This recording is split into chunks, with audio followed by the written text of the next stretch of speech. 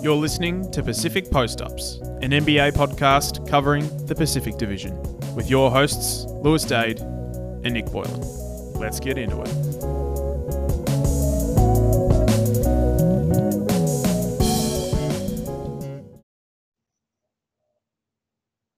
Hello and welcome in to another edition of the Pacific Post-Ups. Nick, as has been a common theme over the last couple of weeks, as a Warriors fan, you're starting off this podcast a very happy man. I'm starting to get a little bit happier as well. I think that it's been kind of one of those starts to the season where, obviously ticking off some wins, getting past teams that they should get past.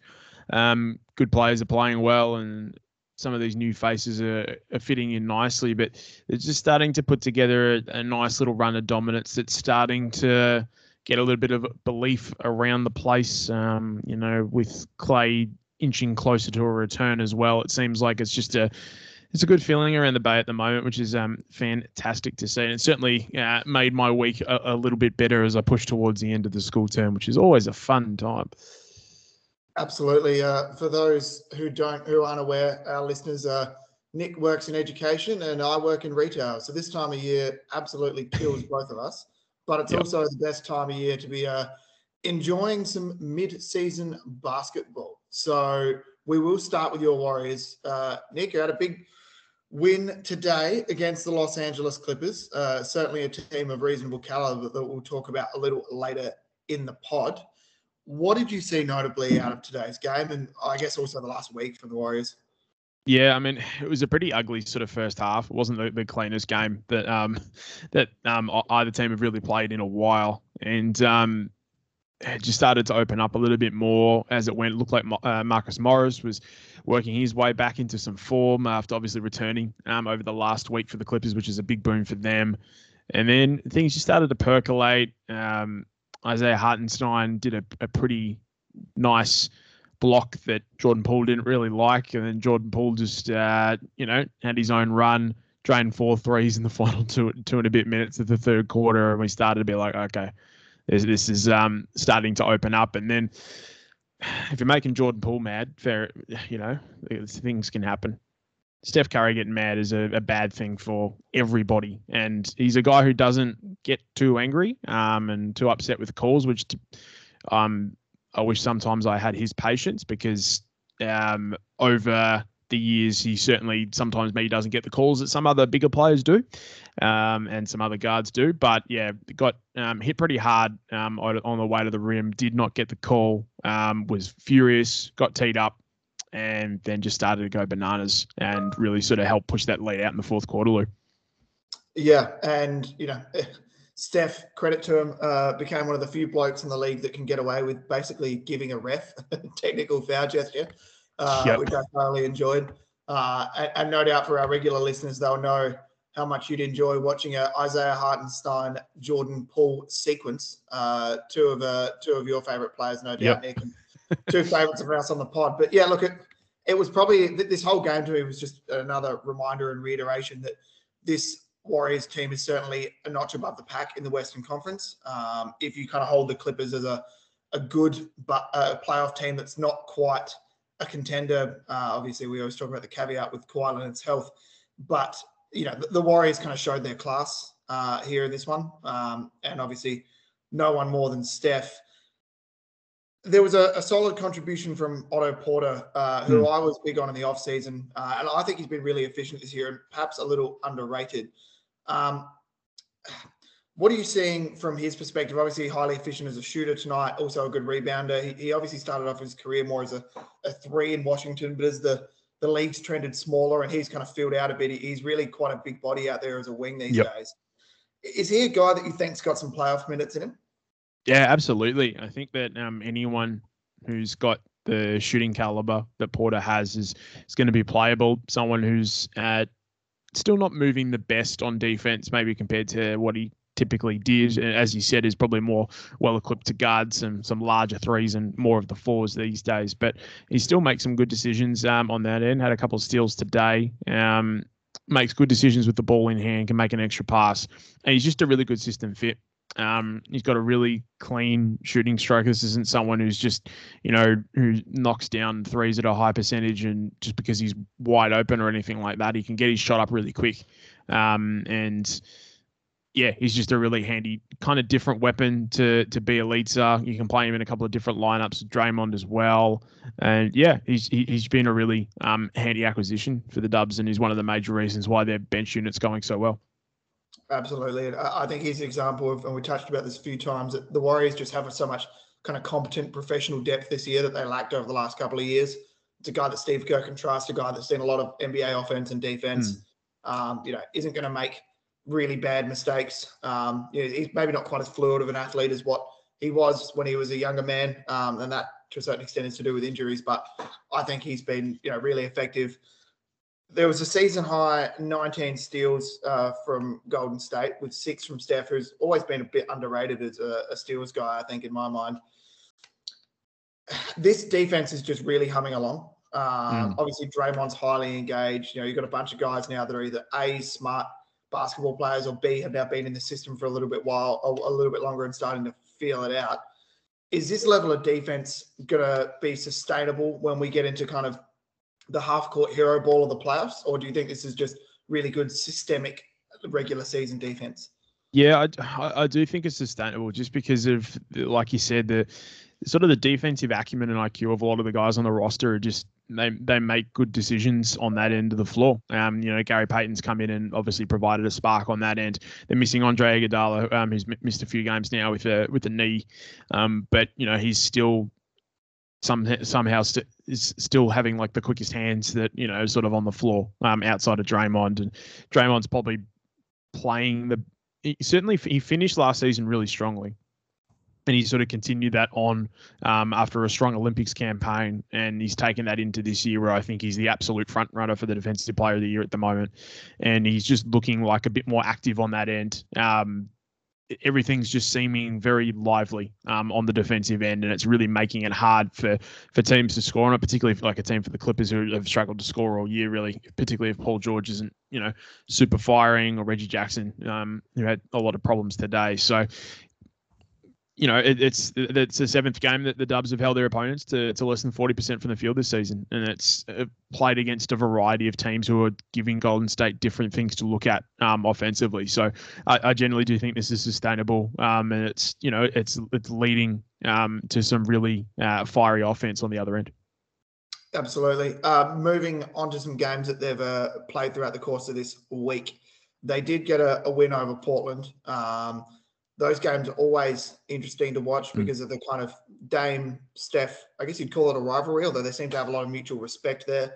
CJ McCollum and Damian Lillard were held to 32 points combined, while Steph Curry had 32 of his own to go with 8 assists and 7 boards. This was a bit of a vintage Steph game, including one highlight 3 that's been doing the rounds where Damian Lillard basically does everything he could do on defense, including maybe even fouling Steph in the process, and Steph still drains one. This just kind of brings back the memories of the Warriors of years gone past, Nick, where there was just, a mix of fun Steph games, but also these classic kind of vintage deep 3 highlights. As a fan, does that kind of give you the feeling of being back in Steph's golden era again? It definitely is. I mean, it's starting to get that feel about it. The type of group that they've got sort of a ragtag group of veterans, some guys coming back, some guys who have been there before, some younger guys, providing that sort of youthful exuberance and energy on the bench. They all seem like they're having a really good time, and that's just a really good indication of a team that likes playing together and is playing really good basketball. So that play, when Draymond and Steph are getting sort of that that handoff game going, and Draymond always knows where Steph's going to be at all times, and as you said, Dame does really everything that he can on that play, but yeah, he just can't stop it. And probably the other thing that definitely a deserved MVP front runner at the moment for Steph, but I was talking about the defense before, but I think that he's probably playing. Steph Curry was so maligned for his inability to stay in front of guards, that Cleveland hunted switches with Curry in the finals. But he's staying in front of a lot of guys now. He's obviously spent some time over the last couple of off seasons, particularly this one, to get stronger in the body. That's helping him, rebound the ball he's always been a good rebounder for his size, but it got better on that end. But he just stays in front of guys so much better, doesn't get forced off the ball. And then that also translates onto the offensive end, where he's able to fight through screens more and cop a little bit more punishment, which teams are starting to give him, obviously, because they, triple team, quadruple teaming him. So the defensive growth of Steph Curry is definitely sort of tying into how well the Dubs are going on that end, and that's helping them blow teams out by 15, by 20, and build up these massive leads. Yeah, absolutely. And I think when Steph was getting we say hunted on switches. I mean, it unfortunately for him, a lot of the time was getting hunted on switches by James Harden, Western Conference Finals, or LeBron James in the NBA Finals. Two guys that you can be a lot bigger and more well-built and still look a bit silly on a switch against those guys, and probably both of their athletic peaks roughly as well. I think he's always been a skillful defender despite his size.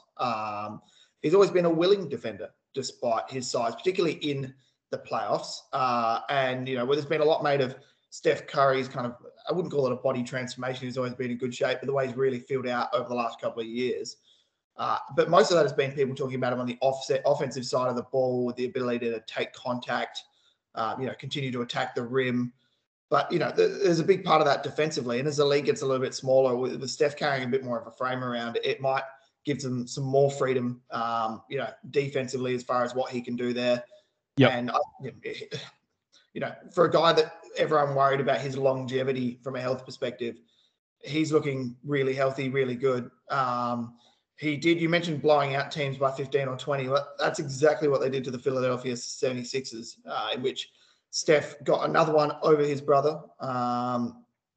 And look, we know Philly are obviously a little undermanned at the moment. And I think in the game against Golden State, they were substantially undermanned. But, we've talked about it the last couple of times, and Golden State just keep racking up these wins that they need to rack up, Nick.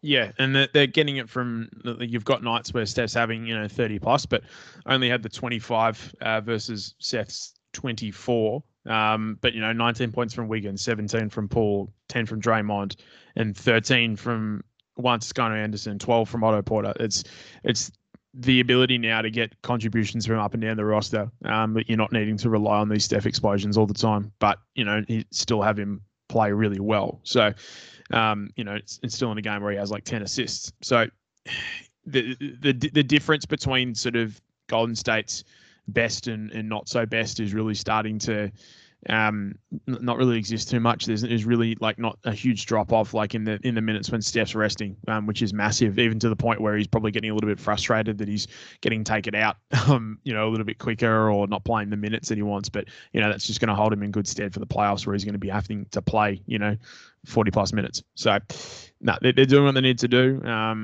Against the team Philly, as you said, are undermanned. They didn't have Embiid back for that game.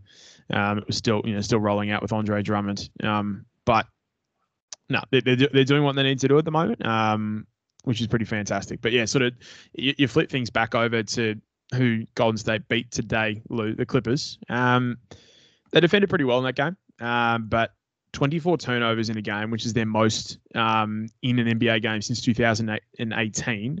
You just can't win a basketball game when you're losing the ball that much. Yeah, absolutely. And I think this, to a certain extent, is symptomatic of the lack of kind of high-level creators they've got on this team. It's forcing guys into offensive roles that perhaps they're not quite ready for, or they can't do night in, night out is probably the correct phrase. 0 points for Reggie Jackson stands out. And that's just an example of a guy that on any given night can look like a really high level starting point guard in the league. And then on other nights, reminds you of why he's been frustratingly inconsistent throughout the course of his career. This team's trying hard. Ty Lue, I think, has got them engaged defensively, which is good, but there's just so much to be done by Paul George. My biggest fear with Paul George is just fatigue over the course of this year. when you watch a Clippers game, he's just been asked to do so much. And, probably for a wing-sized guy, probably LeBron's the only one that I can think of that's kind of been able to do this much consistently, night in, night out, and still be ready for the playoffs most years. We've even seen the kind of wear and tear it's had on a guy like Kawhi, and what they're asking Paul George to do is not something that a lot of Kevin Durant's teams have asked him to do, for example, with just so many reps on the ball as well. I mean, the highlight to me was probably, like you mentioned, Marcus Morris, who is working his way back from injury and is someone that can do a little bit of self-creation. And a guy that you can chuck the ball to on the post, a guy that was really efficient from three last year. So, yeah, it's tough for the Clippers. I think teams like Golden State are showing them up a little bit and are showing what their likely destiny will be if this is the exact iteration of the Clippers we get in the playoffs. And when your role players don't show up, both Mann and Kennard had poor shooting nights. Ibaka is still very much working his way back from injury and has looked ginger at times, although he's kind of progressing week by week. I think there's just too much of a load on Paul George. What have you kind of seen out of them? I guess both in this Golden State win, but probably more realistically from the 4-week package we've seen now out of the Clippers. Yeah, the fatigue is a big one because if Paul George needs to have a really good night, and if he's not having a really good night, then Reggie Jackson needs to have a really good night. And if neither of those two are really dropping in 25, 30 plus, Clippers are really going to struggle to win a game. They're going to really, really struggle. They did have a pretty okay team performance against Detroit, who, aren't not the highest bar to clear at the moment in the NBA. They've still got they're working their way back into things, and Cade Cunningham starting to, turn things on a touch. But just an 11-point win over them. They got away with a 5 of 19 shooting night from PG. Thankfully, had 21 from Reggie, 4 other Clippers in double figures for scoring, which was helpful.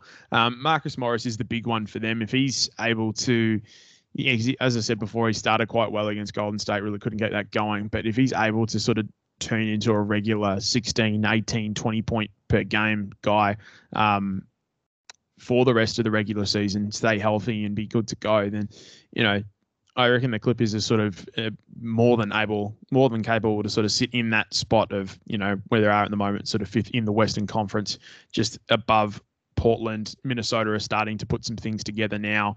The Lakers, still trying to work things out as well. So it's kind of, the Clippers aren't going badly, but if probably some teams below them were starting to play a little bit better, then they might start sliding a little bit. But they are going to have some nights when Paul George is going to, be enough. They, had a tough overtime loss to Dallas after PG forced it to overtime with a really deep 3, and Reggie had 31 points in that game. So those games, when those two guys are firing, you're going to be in with a chance. But if they're not, it's just, they just don't have enough. Yeah. And I mean, the Dallas loss is also kind of encapsulating the workload on Paul George, who looked kind of exhausted throughout it. And that 3 he made, which was absurd, was the only 3 he made all night. It just dragged him into overtime, and then they looked completely flat in overtime. Yep. I mean, the credit's got to go to Paul George. We kind of gave him his flowers a little bit last year in the playoffs and have continued to kind of pump him up throughout the course of this year. Obviously, the thought that comes to mind is there anything that the Clippers can do from a front office perspective to get Paul George a little bit more help, but I just don't really think it's there unless it comes from within. If Ibaka can wind back the clock a year or two, Marcus Morris can kind of look like he did for 6 months in New York there. There's a few. Reggie Jackson, obviously, we know he can kind of step up a gear. We've harped on and on and on about Luke Kennard on this podcast. But at the end of the day, a lot of these guys are kind of role players in their own way. And that's why they kind of fit well on this roster when this roster is fully healthy. I mean, you're not going to dump the ball down to Zoobs 10 times a game for some creation. The Marcus Morris, fadeaways are kind of fun, but at the same time, too many of them, it gets a bit icky from an analytics perspective. So I think they're just going to have to keep, sticking it together, try to, go 6-4 in every 10 games they play, maybe 7-3. And see how Kawhi Leonard is feeling, as we kind of round into the All-Star break. But credit to Paul George for continuing to put up, his best effort. at this point in time, I think they're doing everything they can with a roster that's a little bit tight squeezed for creation at the moment. Yeah, 100%. A team that is doing fantastically well and is now setting up a mouth-watering clash with Golden State is the Phoenix Suns. 16 wins in a row now, one win away from tying their franchise record 17 wins, which we talked about last week in the 2006-7 season. Obviously, and one of those fantastic Steve Nash-led ball clubs. But yeah, 16 in a row, punctuated by a really exciting 6-point win over Brooklyn.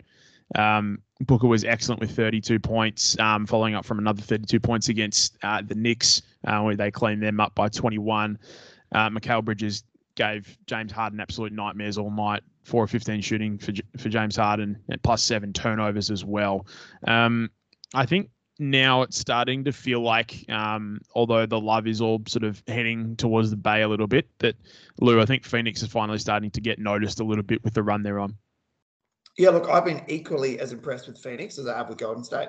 I think they've won a lot of games against reasonable to good teams in the last kind of period of time as well. That Brooklyn win was a statement win, if you ask me. It's funny, you watch Booker, the way he just abused LaMarcus Aldridge on switches. And it actually reminded me of the playoff game where Anthony Davis was clearly playing hurt and Booker just came out and decided he just wanted to embarrass him. It's moments like that where you remember how much, and I don't think they're the same player in any way, but you remember how much kind of Kobe influence there is in Booker, where he gets a matchup he likes and he can probably take LMA to the hole or do what he wants, but he's just going to insist on just drilling daggers over him, which makes him such a fun player to watch. But look, the guy I wanted to talk about out of that win was the guy that I will talk about till the cows come home, and that's Mikal Bridges. We firmly planted the flag of Mikal Bridges being an all-defense guy early in the season on this podcast. And just, yeah, I mean, we know Harden's not in amazing shape at the moment, but watching him just kind of read James Harden's mind, so many of those steals were Bridges orientated. He managed to pick Kevin Durant's pocket several times, going up for jump shots as well. He's just, as far as a point of attack and help defense go, obviously there's been a little bit made of the fact that Bridges isn't maybe large enough to guard your LeBrons of the world night in, night out, but he's so good point of attack and help defense. It's just, it's underappreciated at this point, I think. Yep. He's just particularly, in some big games against in that market against both the Knicks and Brooklyn, just the impact that he has on the whole team's defense, but just able to lock down as an individual defender is just incredible.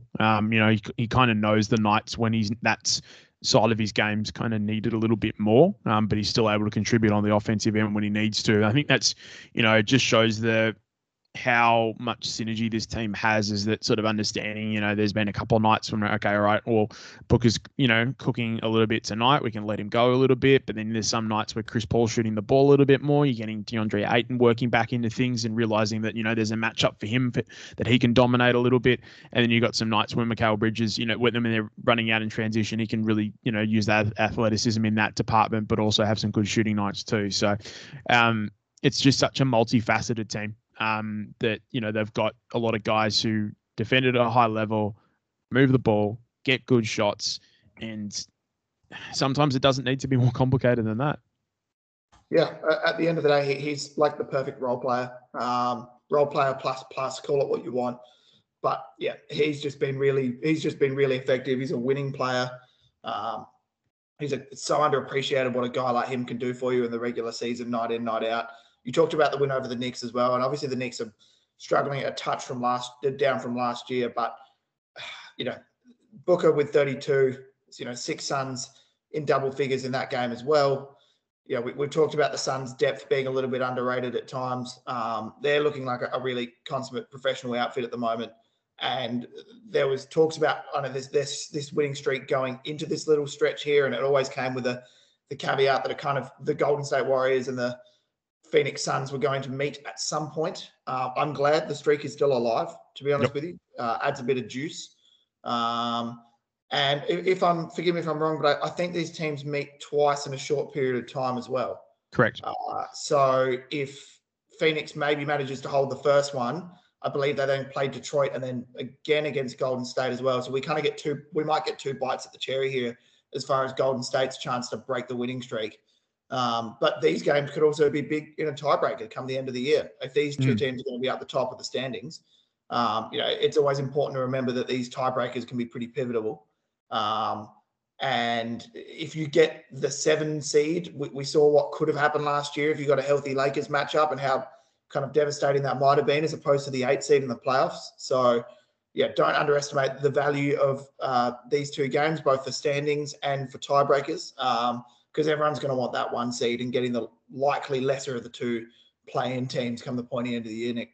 Yeah, they're going to be huge games. And I think both as tests for maybe both sides. I think the discussion's been, I know for Golden State, but also for Phoenix as well. It's always when they're going on these like runs, and particularly it's hard when you're a really good team, is that they're like, oh, who have you beaten? And it's like, well, I mean, they've beaten Brooklyn, and Golden State have beaten Brooklyn as well on their own run.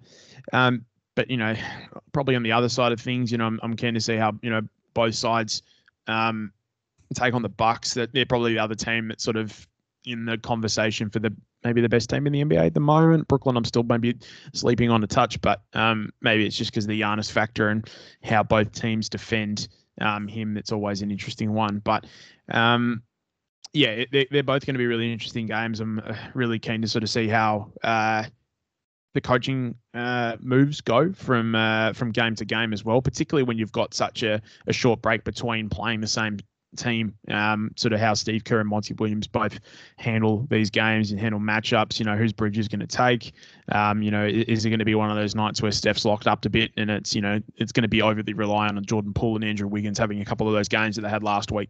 So, and then for Phoenix as well, is it going to be a lot of Booker and trying to stop him, or they're going to try to maybe utilize that advantage that DeAndre Ayton's got and try to get him to have a big game over Kevon Looney and Draymond Green. So there is going to be some interesting matchups, and I'm really looking forward to watching both of those games. Yeah, absolutely, and that probably leads us into a game that everyone was looking forward to watching, and that was LeBron versus Beef Stew round 2. And that's where we'll kick off with the Lakers. So LeBron's been pretty impressive the last week for a guy that obviously was returning from an injury and then got a little stint off due to incidences that we've previously discussed.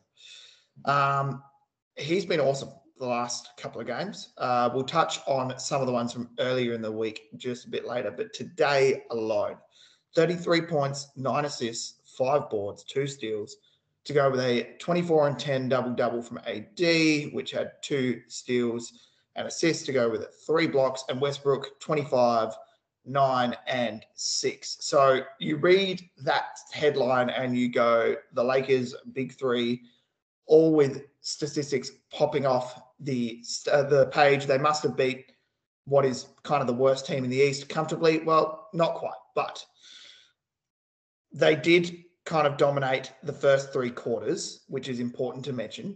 Detroit kind of had a strong finish there, which made this scoreline look a little closer than perhaps what it was for the duration of the game.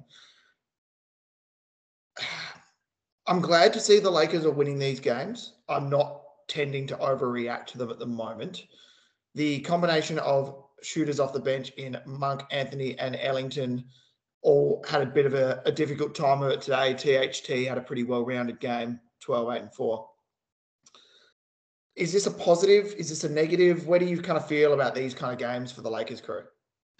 I mean, you're right in saying that these are games that they need to win. And being able to now get some continuity with LeBron back, I think, is really important, because that's just something they haven't really had to start the season, particularly with factoring such a major piece in Russell Westbrook and also getting Taylor Horton-Tucker back, Wayne Ellington, these sort of guys. It's just so hard to criticize this team too much, although I've done a little bit of it, just until everybody's back. And you're right that LeBron's looked really good. I think Russ is actually putting together a much better stint of things. I'm still a little bit concerned with the amount of jump shots that AD's taking and how many he's missing.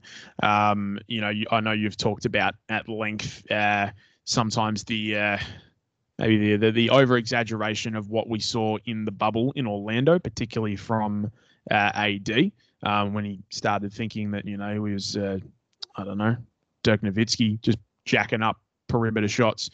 So that's a little bit concerning a little bit. And I still want him just to just get to the damn rim. Defensively, he's been pretty good though. There's sort of, there's going to be games when these three guys are going to go off, and then there's going to be games when they are going to need some performances from the likes of Malik Monk and the likes of Mello and Wayne Ellington and these sort of guys. But I think that they're starting to put a couple little things together. We'll have to see how they handle a return game against the Kings next, and then also a game with their Staples Center rivals, the Clippers. That one I'm really interested to sort of see how they go. If they can shut down Paul George, because the defense for the Lakers hasn't been the best thing in the world.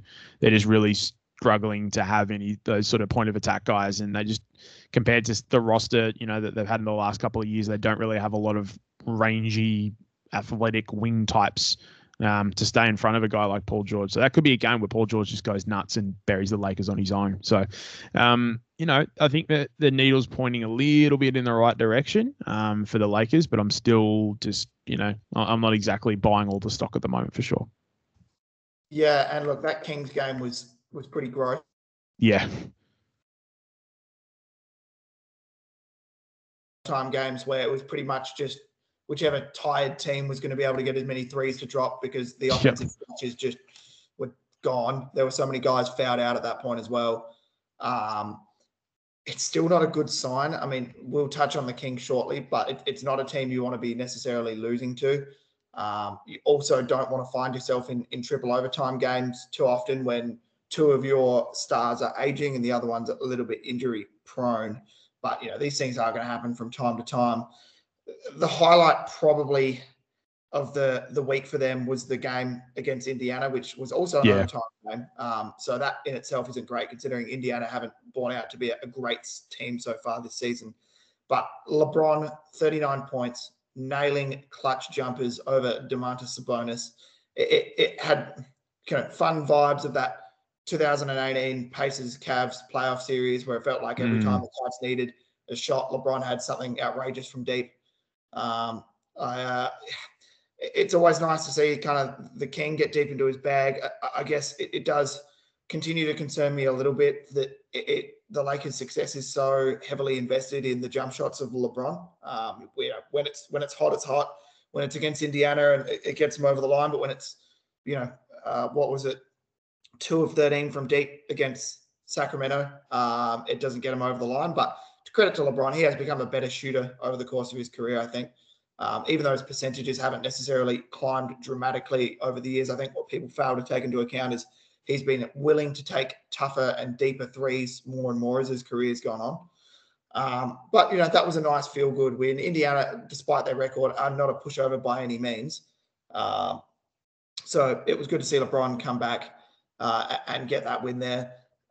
At the same time, we've kind of discussed that it's not a great sign that they have to fight so hard to win these games.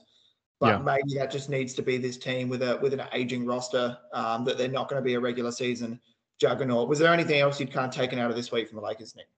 I mean, they're back to 500 now, but it's just like, you're right that they're almost kind of just sort of sitting a little bit, still trying to work things out. We talked last week about sort of about how THT was going really well, and then LeBron's come back into things, and they're going to try to work that out, sort of the fit as well. Like, he is a bit of a square peg in a round hole sometimes. I'm still thinking they need some more shooting and some guys who can defend, and I'm not sure if that's, they're expecting both of those things to come in the return of Trevor Ariza. So, we're still got to wait and see what happens. I think the eyes are firmly on that Clippers game. I think that'll give us a really good indication of where they're at, sort of a team that's near enough around them in the standings, and see who can win that battle of LA. But certainly LeBron's come back into form nicely, and like I said before, Westbrook I think has been playing quite well, and he's starting to fit more into things, which is a big tick for Frank Vogel. It's just a couple of more things that we still need to work out, and I think that's only going to come with time. Yeah, absolutely. And I think they'll be a team that, time will tell now. Don't be surprised if LeBron winds back the clock for a defensive effort against Paul George that is a statement. He's been prone to do this from time to time. That seems like the kind of game you might have circled on the calendar. But yeah, it will be certainly interesting to wait and see on that one.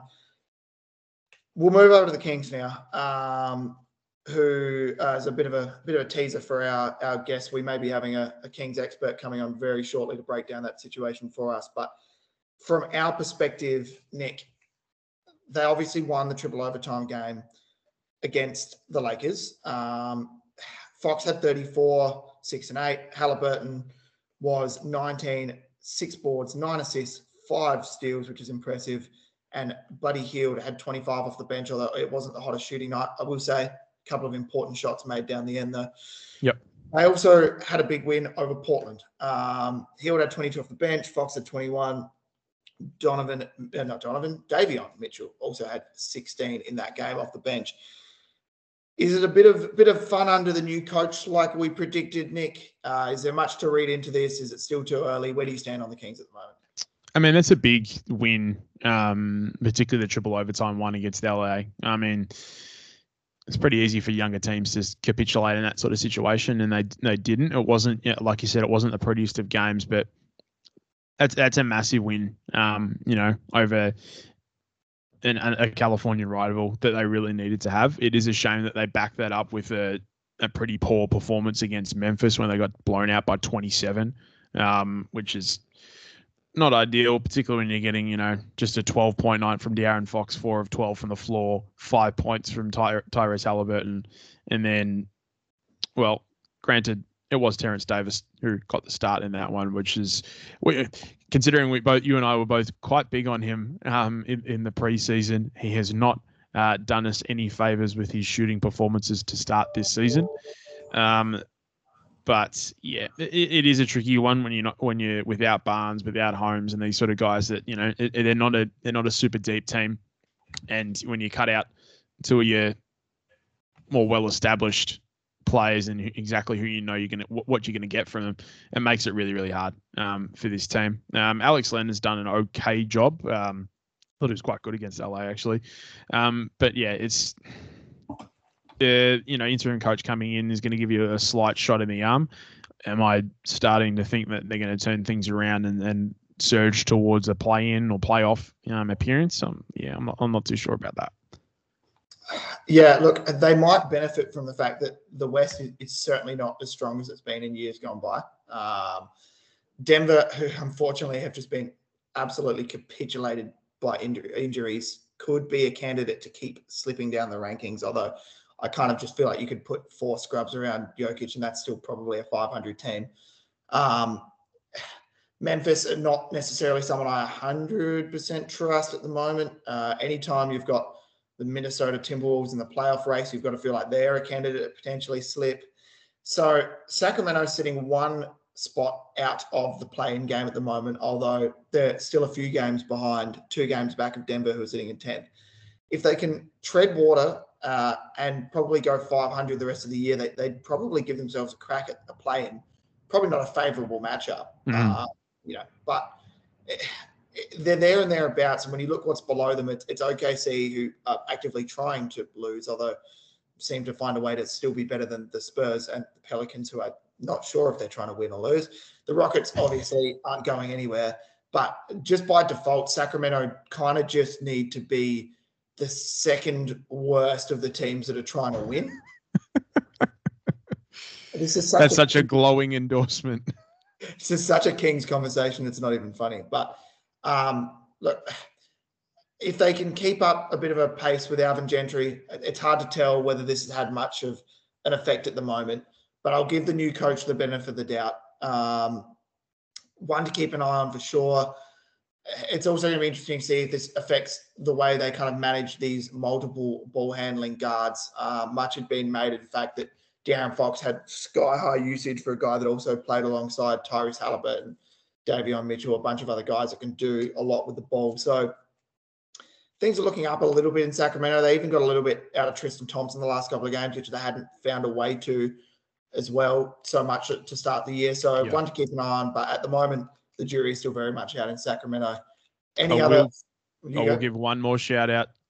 Given I think I might have been one of the only people who's ever talked about this guy on a podcast, but my man Lou King was pretty okay against Memphis. 12 points off the bench in 24 minutes. You know, he was going to get some burn given Barnes was out, given Holmes was out. So it's okay to see a guy who I thought in summer league looked pretty okay play some minutes, and someone who probably should get some rotation minutes for the Kings going forward, particularly considering Terence Davis has really struggled shooting the rock. I was about to say Terence Davis is begging for someone to take his minutes of the way he's been playing. So fingers crossed, Louis King, namesake of mine as well. So always happy to see the Lou's out there in the world doing well. Probably worth mentioning as well, might be a matter of injuries. Marvin Bagley has been getting a little bit more burn of late. Mm-hmm. Still don't know what's going on there. I just assume this is either new coach wants to give him another crack, or the Kings front office have told Alvin Gentry to put him in the shop window to try increase the buying price.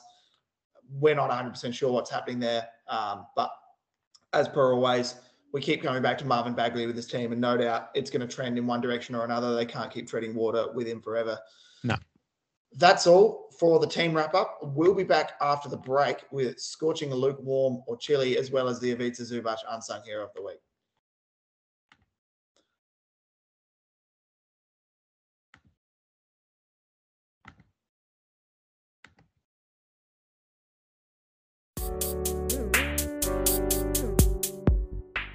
Pacific Post Ups is closely affiliated with OTG Basketball. They've got a fantastic podcast and YouTube network where you can keep up to date with all things NBA.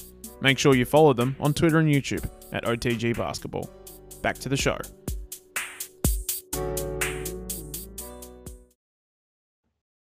And we're back with everyone's most controversial segment, Scorching, Lukewarm, or Chili. Nick, your take is about a man we've given a bit of love to already in the podcast for an award that you suggested might belong in someone else's hands in this division. Fire away for us. Yeah, it's honestly confused me a little bit, but I think that Paul George is getting quite a bit of sleeping on in the MVP race to start the season. I'm thinking this one's around lukewarm. Okay. Nick, I'm interested to see kind of where you think he slots in from a slept-on perspective as far as where you'd have him at the moment in the rankings. Well, I mean, obviously Steph's number one. You'd probably be slotting KD and Jokic sort of in those other spots, Giannis. I'm looking at NBA.com's key MVP ladder, and you got guys like Chris Paul, Jimmy Butler, DeMar DeRozan, Ja Morant, Zach LaVine, and Luka Doncic in front of him. I'd be slotting him up a bit higher than a couple of those guys. I mean, I think he's been terrific, and it's, quite similar. I think probably not as eye-popping in terms of numbers that maybe Steph was putting up for a similarly placed Golden State team.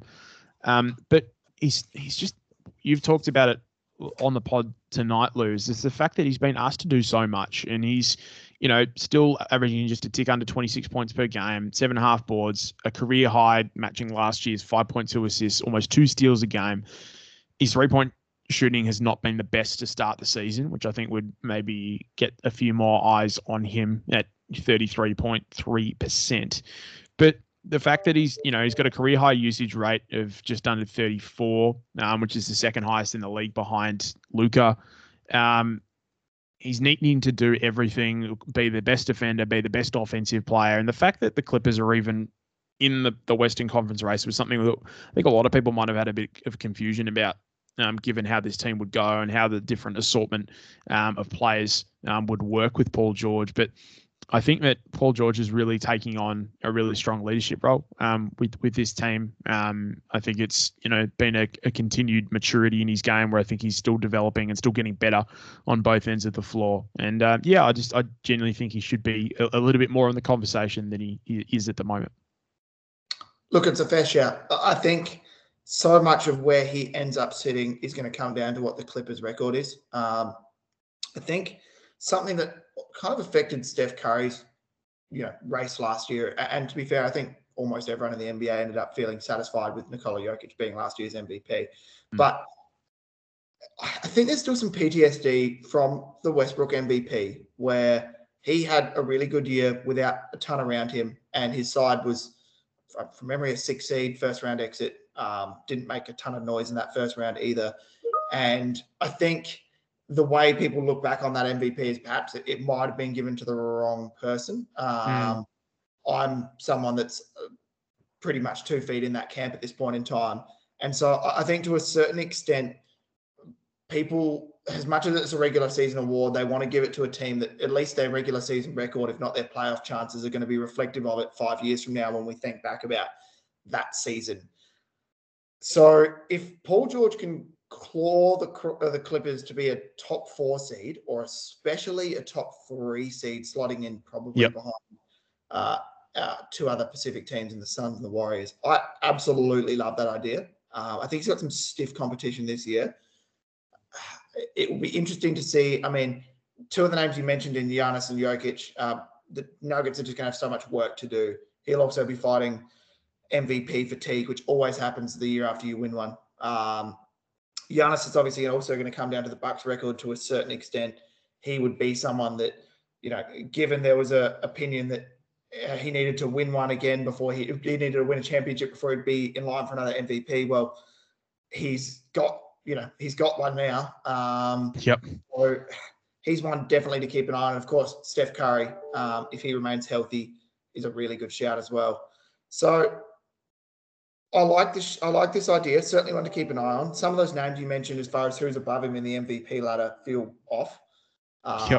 But I know that is only one website's MVP ladder, but it is, a pretty large website. And that was probably while I don't think that maybe Paul George is a front runner for MVP, and I think he's in probably the top 2 or top 3. Further into the conversation than a couple of those other guys is where I think he should be. Yeah, sounds good. And I perfectly agree as well. I think the other thing that could help boost him up those rankings is, at the end of the day, Paul George made his bread in this league as a 2-way guy. Obviously, having to do so much offensively, it's going to be hard for him to do this. But if he can really lock in defensively, or even if the Clippers can lock in defensively, and that will reflect on his numbers, through the last 2/3 of this season, that's going to do a lot for his case as well, because there are a lot of guys that can be, really good one-way players. I mean, one of the names you mentioned above him was DeMar DeRozan, which that sounds really offbeat to me that he'd be above Paul George. But that's a classic example of Paul George instantly moves himself above DeMar DeRozan, providing he's playing above average defense. So, certainly want to keep an eye on, and a pretty good shout from you, I think, Nick. Now, for yourself, Lou, this is something that I'll be pretty okay to have a chat about, and I'm probably not in the camp that you're about to mention. But what's your take this week, my friend? I'm more than certain you're not in the camp of the people I'm about to mention. Look, call me biased because I've had this guy sitting as my injury reserve in my fantasy team, but people aren't talking enough about Klay Thompson's return to the league-leading Golden State Warriors. Okay, I reckon that's getting lukewarm to scorching. Talking about it enough. Who do you think needs to be talking about it more, or what do we need to be talking about specifically with Klay Thompson's return to the Warriors? So, look, no doubt being, knee deep in Warriors Twitter, you're probably seeing a lot of Klay Thompson talk. And to a selective Warriors community, like I said, this take might seem a bit off. But as someone that lives more in the general NBA nebulous, I feel like it's not getting discussed enough in the way that we're already to the point of the year where we're talking about, you're hearing teams talking about trade targets, or who might even be available on the buyout market, what teams could do at the deadline, with contenders. There is not a player out there in the league, unless there's some sort of weird Ben Simmons thing or something to do with Damian Lillard going somewhere or whatever, that is going to even rival the fact that the Golden State Warriors, in theory, are getting an all-star, borderline all-NBA guy. If he's healthy, I understand he's coming back from a lot of injuries. Getting him back around Christmas time, maybe earlier. All reports are that he is hungry as all hell. I'm 100% sure the ball boys in Golden State are sick of getting absolutely scorched in training scrimmages while the team's on the road and Klay's doing whatever he wants at the training center. But at the end of the day, this guy could be an all-star addition, one of the best off-ball players of all time, who can fit straight into this offense. He's not going to take anything away from what Steph and Draymond are doing. If anything, his spacing is going to add to it. I just don't know, considering they're leading the league in record, how we're not talking about this more and what this means for the pointy end of the season, Nick. I think people don't want to talk about it because they're terrified of what might happen. And that's okay, by the way. And I'm highly enjoying the silent fear that a lot of people are having. But no, I'm actually starting to put together an article about this. This is the first time I've written it in a while, which I'm enjoying. But it's been such a long time. 2 years off is a long time in basketball. Part of the article that I've been writing for OTG Basketball is the fact that, like the different faces that were in different teams. The last time that Klay Thompson was, stepping foot on an NBA floor. It's really wild. And I think that, getting him back to Santa Cruz, is going to be, I really want to watch Klay Thompson play some G League games because I think that'll be really funny. Drop 30 and a quarter and be like, all right, you're done, mate. You're done for the night. Steve Kerr's not there to pull him off, though. Exactly right. Exactly right. It is going to be interesting, I think, to sort of see how he goes. I think that no one's questioning that, he's going to shoot the hell out of the ball. I think if he's 75 to 80% of the defender that he was, then I think people need to get a little bit worried, because that's probably where where he's going to be needed, because the Warriors are already defending at a really high level. If you're getting a reasonably capable defensive version of Klay Thompson back, then we're getting close to calling things a wrap. And that's where I'm probably more keen to sort of see how he goes. But it's certainly been an interesting thing to watch. I mean, there was a really fantastic article in The Athletic by Marcus Thompson about Klay. And sort of his, kind of vulnerability and just how much he's missing the game. He's had some more time in front of the media and talking about, what he's been missing and, how hungry he is to get back almost on a borderline psychopathic level. And you can't blame him. And it is going to be a really, just a really good sight to see him back on. I mean, when he drops that first three at Chase Center, that's going to be fun. Absolutely. He's just been such a lovable guy throughout his career, both within Golden State and throughout the league. You mentioned the media that's coming out about some of the struggles he's gone through with his return. I just think this guy is so primed mentally just to go nuts. Whatever, I'm 100% confident whatever Klay's got left in the tank, we're going to see 110% of it. I think, no doubt that if anything, that the physio staff are going to have to, keep coaching him through, minute restrictions and all of that fun kind of stuff. Maybe sitting some back-to-backs and the like. I kind of hope he gets back on the court in the NBA a game or two prior to Christmas, which primes him for a big Christmas Day game. But at the end of the day, it's a guy that I think we all want to see him back at his best, and he's been sorely missed over the last couple of years. And hey, that really jolts the Warriors probably up to clear favorite if he's 100% of Klay. So one to keep an eye on, and no doubt we'll keep feeding you guys the news as it comes through about his timeline for a return, which is imminently looming. Moving over to our Ivica Zubac Unsung Hero of the Week award. Nick, you've got another one coming at us straight from the Bay. Yep, this is, I think, maybe my third Warrior, maybe my fourth Warrior to slot in here. And I've done a pretty okay job to not mention him so far. But to be fair, he actually hasn't played a lot of minutes to start the season off. And due to some injuries, some players being out, particularly Andre Iguodala's absence, there has been a role required from this guy. And my IZ... Sorry, we do say the Z in Australia. A winner for this week is Juan Toscano Anderson. And he's been superb and been called upon over the last week and a bit, really. Sort of, been compared to averaging 15 minutes per game this season. He's, after being such a massive part of the rotation towards the end of last year, he's had to settle back, behind like a Bielitsa, behind a Porter, behind a Iguodala. And, he was quite frank in some interview comments just under a week ago, I think now, and sort of obviously, airing some of the frustrations, but he's been fantastic of late, sort of averaging 22 minutes over the past 4 games. Had particularly, I think, highlighted by a 13-point night where he was 6 of 6 on the floor, 6 boards, 6 assists, 2 blocks and a steal against Philly. He was instrumental in sort of helping that game, pull things away from the Sixers, and whether that's, his ability just to provide 110% running up the floor and providing an option, always moving, which is fantastic. Defensive hustle, makes good decisions with the ball in hand. His shot's probably not been what it was at the end of last season, but it's not a huge deal because it's on such a small volume. But yeah, I just think he's been absolutely terrific and a real shot in the arm off the bench for the Dubs over the last week.